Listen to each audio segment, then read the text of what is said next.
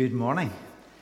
It's good to see those of you who are in the building, and welcome to those of you who are watching us online this morning. Next week, we have our back to school service. Sometimes when we do these things, adults wonder if there's any point in coming to such a thing, because they, of course, are not going back to school, well, unless they are staff members. But some of you will be parents, or grandparents, or great-grandparents, or some other relative of a child who is going back to school. And if you're in that group, you'll understand that it's important to be supportive. If you're not, then I want to tell you that it is a real encouragement to the young people and the staff to see that they are supported and encouraged by your presence, sharing with them at these moments. And we join together at that point to worship God and to pray for all of those folk who are at school and college and university, because it's hard. It's hard for these young people and for Christian members of staff in school. And so I would encourage you to come along. Now, having said that, each week we do ask you to book. And I know that the regulations and everything are changing. However, we would still, particularly for next week, ask if you would book in. And the reason for that is that while so far we've had plenty of room, and people turn up and we've been able to accommodate everybody, it's really to help the people who are stewarding, because we need more stewards if we need to use the upstairs. So it's very helpful for us as the staff and the stewards to know roughly how many people are coming. But equally, I don't want you to get to Sunday morning and think, oh no, I never booked, I better not go, because we do have capacity for you. But I would please encourage you, certainly for next week, to book your space in advance. Next Sunday, we are hoping to have a picnic in the park. So bring your own food and a blanket or a chair or whatever, and we're going to go across into the park and have an opportunity to get to know each other. Of course, we still need to follow the regulations and all of that, and we will do that. But it's an opportunity just to do something that we've kind of missed for a long time. We've been able to be together in church, but that kind of post-church, getting to know people and the fellowship has been missing. And so here's an opportunity to join with that. As long as it's half decent weather, we'll be able to do that. Let's pray together. Lord, we thank you for those moments when we do remember just to pause and to be with you. And in those moments we are reminded that you are so much bigger than the limits of our minds. Your mercy takes our breath away, and your love knows no bounds. We praise you for your glory, which is utterly beyond our imagining, and for your goodness, which sustains the whole universe. We praise you for your majesty, which leaves us speechless, your sovereignty, which gives us courage. We praise you that you're not simply one God among many, but that you are the one and only true and living God. We praise you because you're the one who had no beginning, and we worship you because you have no end. Before the world was made, before there was anything to be seen, before a sound was heard or a colour excited the senses, you were God. Before an idea was given shape, before a thought was set in motion, before time itself began, you were God. Before there were seas and oceans, mountains and valleys, streams and rivers, plants and animals, before any human existed, you were God. And we thank you for your love made flesh in Jesus, who came, lived, died, and was resurrected as a sign of your love for us. We praise you that your love has reached into our hearts and our lives, that we are made new through faith, that we are being changed by your Spirit, and we give you the glory. And as we say together the prayer Jesus taught his disciples, we remember that it doesn't provide a formula for protection. Rather, it provides a way of living our lives for you. Our Father in heaven, hallowed be your name. Your kingdom come, your will be done on earth as it is in heaven. Forgive us our sins as we forgive those who sin against us. Lead us not into temptation, but deliver us from evil. For the kingdom, the power, and the glory are yours now and forever. Amen. Now, Janet is going to come and read our Bible passage for today, after which Fiona is going to lead us in our prayers for others. The reading is from Mark chapter 3, starting at verse 1. Another time, Jesus went into the synagogue, and a man with a shriveled hand was there. Some of them were looking for a reason to accuse Jesus, so they watched him closely to see if he would heal him on the Sabbath. Jesus said to the man with the shriveled hand, "Stand up in front of everyone." Then Jesus asked them, "Which is lawful on the Sabbath, to do good or to do evil, to save life or to kill?" But they remained silent. He looked around at them in anger and, deeply distressed at their stubborn hearts, said to the man, "Stretch out your hand." He stretched it out, and his hand was completely restored. Then the Pharisees went out and began to plot with the Herodians how they might kill Jesus. Jesus withdrew with his disciples to the lake, and a large crowd from Galilee followed. When they heard all he was doing, many people came to him from Judea, Jerusalem, Idumea, and the regions across the Jordan, and around Tyre and Sidon. Because of the crowd, he told his disciples to have a small boat ready for him, to keep the people from crowding him. For he had healed many, so that those with diseases were pushing forward to touch him. Whenever the impure spirits saw him, they fell down before him and cried out, "You are the Son of God."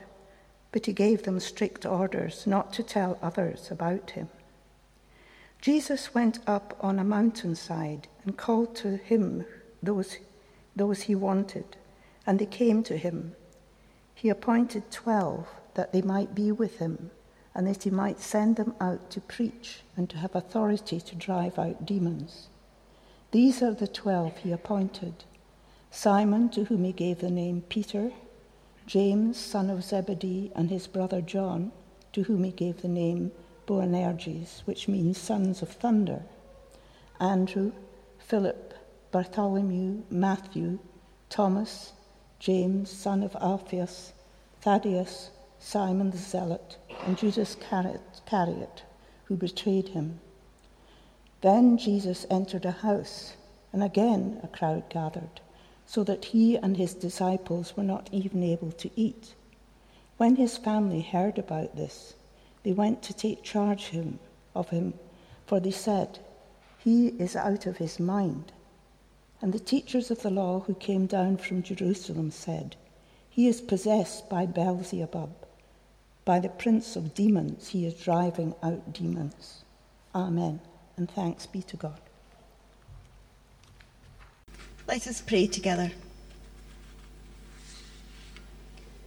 Gracious God, you have blessed us beyond our deserving. You have given us more than we could ever have dared ask for, loving us with a love that refuses to count the cost, showering us with good things too many to number. Gracious God, for your generous and wonderful gifts we praise you, and we offer ourselves to you. We offer back to you what you have given to us in the form of our offerings, of our money, our time, and our talents. May you guide and use us, Lord, to further the work of your kingdom here on earth. We pray for those who work for peace in our world, and we remember the countries that do not live in peace, countries that live with violence every day. We remember especially Afghanistan again this week, and pray that the violence there would cease and would not escalate any further.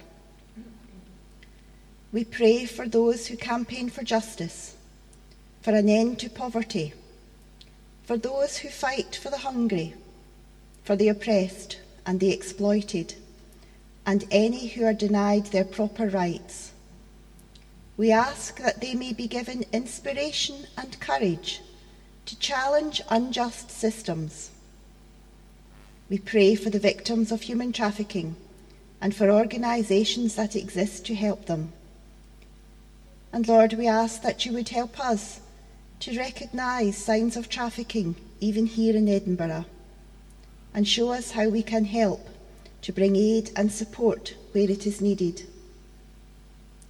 Lord, you have created a wonderful and magnificent world, which you have given to us to live in and to care for. Yet how often have we failed in our duty to care for your world, either through ignorance, neglect, or willful destruction? Forgive us, Lord. Once again this week we saw on our television screens the horrors of wildfires and the destruction that they are causing, this time in Greece. We pray for that country, for those whose families, homes, and livelihoods are being threatened, and we ask that the fires would abate, that the destruction would be halted, that rains would come. We give thanks for the firefighters and others who are bravely tackling these fires, and ask that you be with them to give them courage in the face of danger. And we pray for peace for those who are worried, for that shalom peace that only you can give in the face of great danger and trouble. And nearer home we saw floods again, this time in Greenock. We saw shops which have had a hard time over this past year, shopkeepers who are finally getting back on their feet and yet were flooded out. So we pray for these shopkeepers and owners of these premises, that they would be able to recover again and that their businesses could be able to reopen again soon. And Lord, as we see and think about these things, help us to focus our attention on ways that we can help alleviate climate change. Even just little things that each of us could do to make a change. So we pray for COP26, which happens soon, that awareness of issues would be raised and that solutions could be found. We pray for our church family here at Barclay Viewforth, for those of our family who are ill at this time, for those who are lonely, for those who have been bereaved. May they know your presence with them, bringing peace, courage, and strength where it is needed. As we continue our journey through this pandemic, with more restrictions easing tomorrow, we give thanks that you have been with us each step of the way, and we pray for the continuing progress of the vaccination programme. Lord, continue to guide us through this time of worry and fear, for we remember that you have promised to be with us at all times. So we ask these prayers in the name of Jesus. Amen.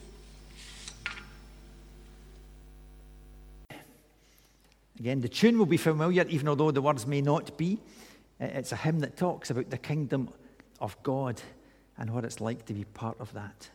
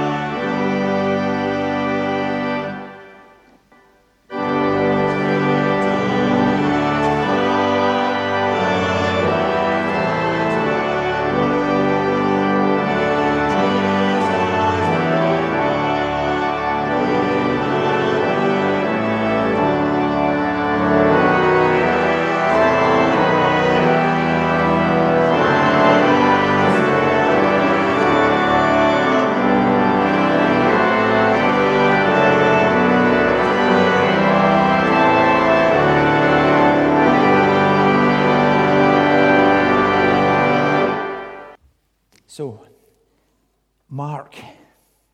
If somebody has just recently come to faith and they ask, where should I start reading the Bible? I would generally say Mark. It's short, for one. It's really fast-paced. There's always stuff happening in Mark's Gospel. So it's a good place to start to get an overview of the story of Jesus. And so we've reached chapter 3, but in the first couple of chapters, quite a lot of things happen. We're breaking into the sort of early part of Jesus' ministry.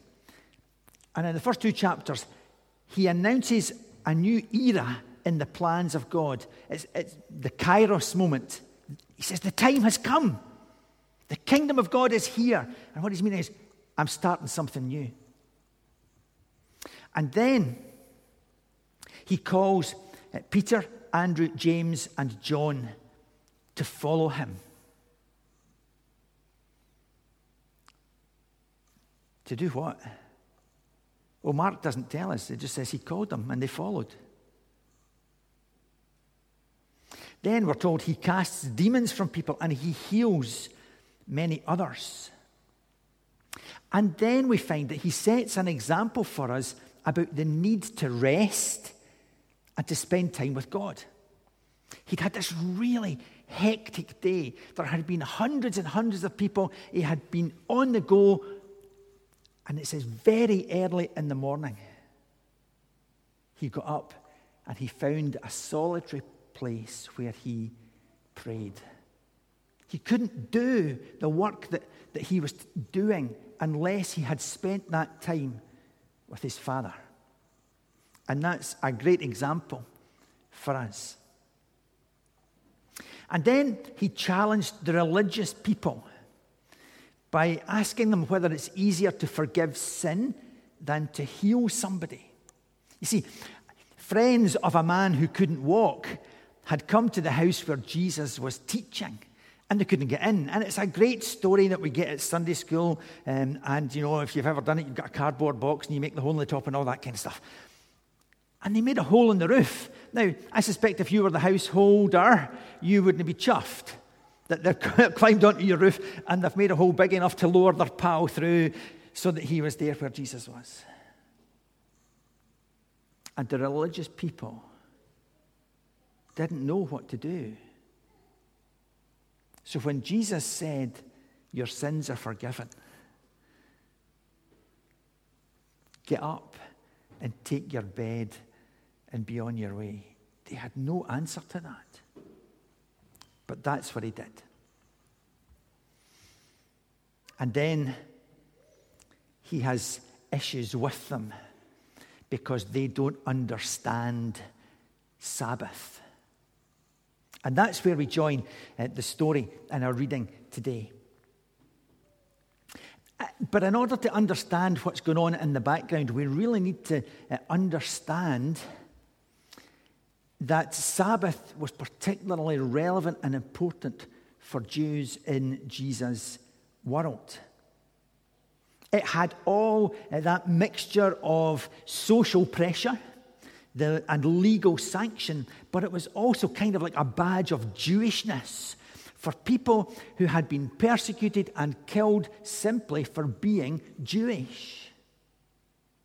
It was kind of like a national flag that spoke of freedom to come, of hope for that great day of rest when God would finally liberate Israel from oppression, when he would usher in this new kingdom and this new king would arrive, the one that they were waiting for, the Messiah. Keeping the Sabbath then marked them out as God's special people, God's faithful people, God's hoping people. So why does Jesus go against what the religious people think? Well, I think it's because it had become a weapon. It was tied up with nationalism and exclusion. It had caused separation. And for some, it wasn't enough to be a loyal Jew, a faithful Jew. You had to be a better faithful Jew than the others. And the way to show that was by how strictly and rigidly you kept all of the rules that they had introduced about the Sabbath. Never taking into account the fact that they broke it just as easily. So you could only walk so far in the Sabbath until you were doing work. So in order to get round that, they would go out the day before and leave some food, because if you had food, you could continue your journey. But they never saw how ridiculous that was. And there was all sorts of things like that going on. And so Jesus challenges that attitude, that behavior, that kind of thinking about being better than everybody else.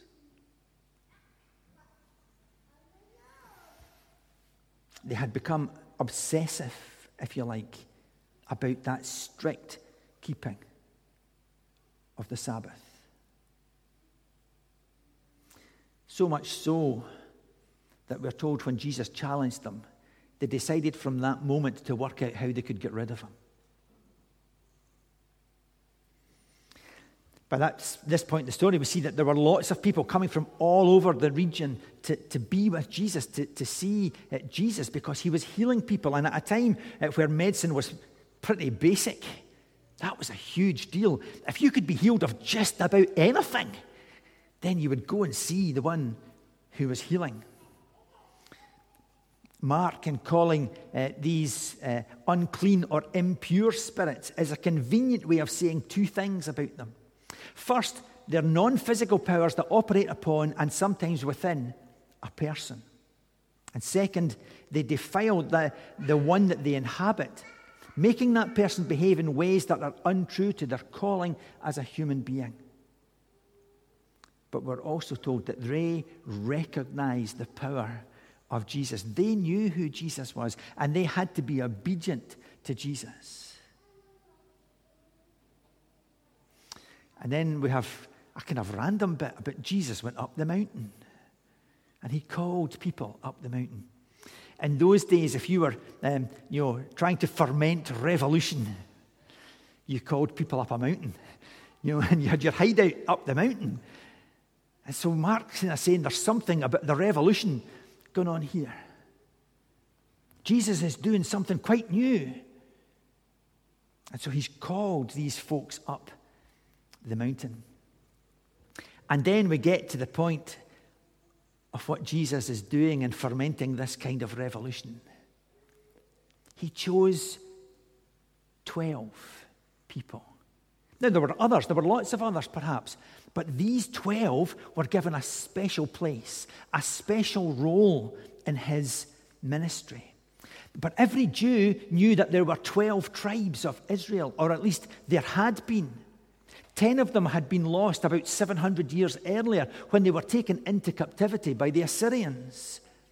But they were waiting for that time when God was going to restore them, when the 12 were going to be there and God was going to bring everything back to its rightful place.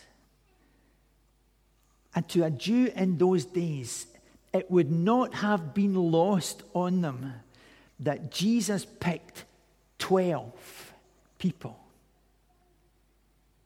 He's saying more clearly than words could have done that this wasn't simply a great healing movement or mission. It's not even simply a time of spiritual renewal. This was the time of restoration that they had been waiting for. And it was going to happen at every level: spiritual, physical, social, and political. And then we come to the family. His family heard what he was doing, and they thought he'd had a turn of some sort, that he had lost his mind. They just couldn't get it. They couldn't understand what on earth was going on. He's gone too far. He's causing too much of a stir. It's something's happened, and he's doing these weird things, and he's got these weird ideas. And so they think he's lost his mind. And the religious people, they go a step further. And they start to spread this rumor that he's in fact been possessed by one of these unclean spirits that have appeared when he's around. Maybe even by the devil himself. And if you read on in the chapter, what you discover is that when his family get to the house and he's told that they've arrived, he doesn't go to see them. He actually says, well, who is my family? And the answer is people who believe in God and do God's will. They're my brothers and sisters. They're my family. Now, we know he didn't ignore his earthly family. It's not one or the other. We know that even on the cross, when he looked down at his mother, he made sure that she was cared for and protected because he loved her. So it's not, we'll ditch your earthly family and we'll go for the spiritual lot. That's not how it works. It's both together. But in effect, Jesus in this chapter is starting to build a new and different sort of family. This group of 12 and the other followers who were there will become the early church. And that will grow across the world. And today we are part of the family of God. We have spiritual relatives that we've never met. There are some that we don't like. There are definitely odd ones. There are some that we don't agree with. And there are some that we find share our passion and we love spending time with them. We are energized by being around them. But we need that spiritual family to help us on our journey of faith. I'm grateful for the many people over the years who have invested in me at different stages of my life. And I hope that I have been able to encourage other people as well. Over these next few weeks, we're going to be focusing on growing young and sharing again elements of that idea and that project. But mostly it's about family and how we treat others, how we interact, who we can support and encourage. It's not just about young people. It's about people who are younger than you are. It's about people who need to hear your story, who need to hear your experience, who need your help and your guidance and your support and your encouragement, who need to be given permission to try something and be supported if it goes wrong and encouraged when it goes right. Every one of us has a part to play in that, to find those who need our help and support and encouragement and do it. The part of the family of God that is this congregation has so much to offer to each other and to the wider community. I'm sure we have our slightly strange folk.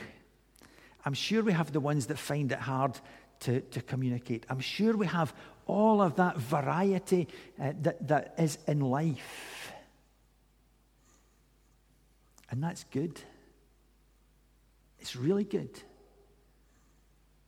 I mean, I do say occasionally, if everybody was like me, what a wonderful place it would be.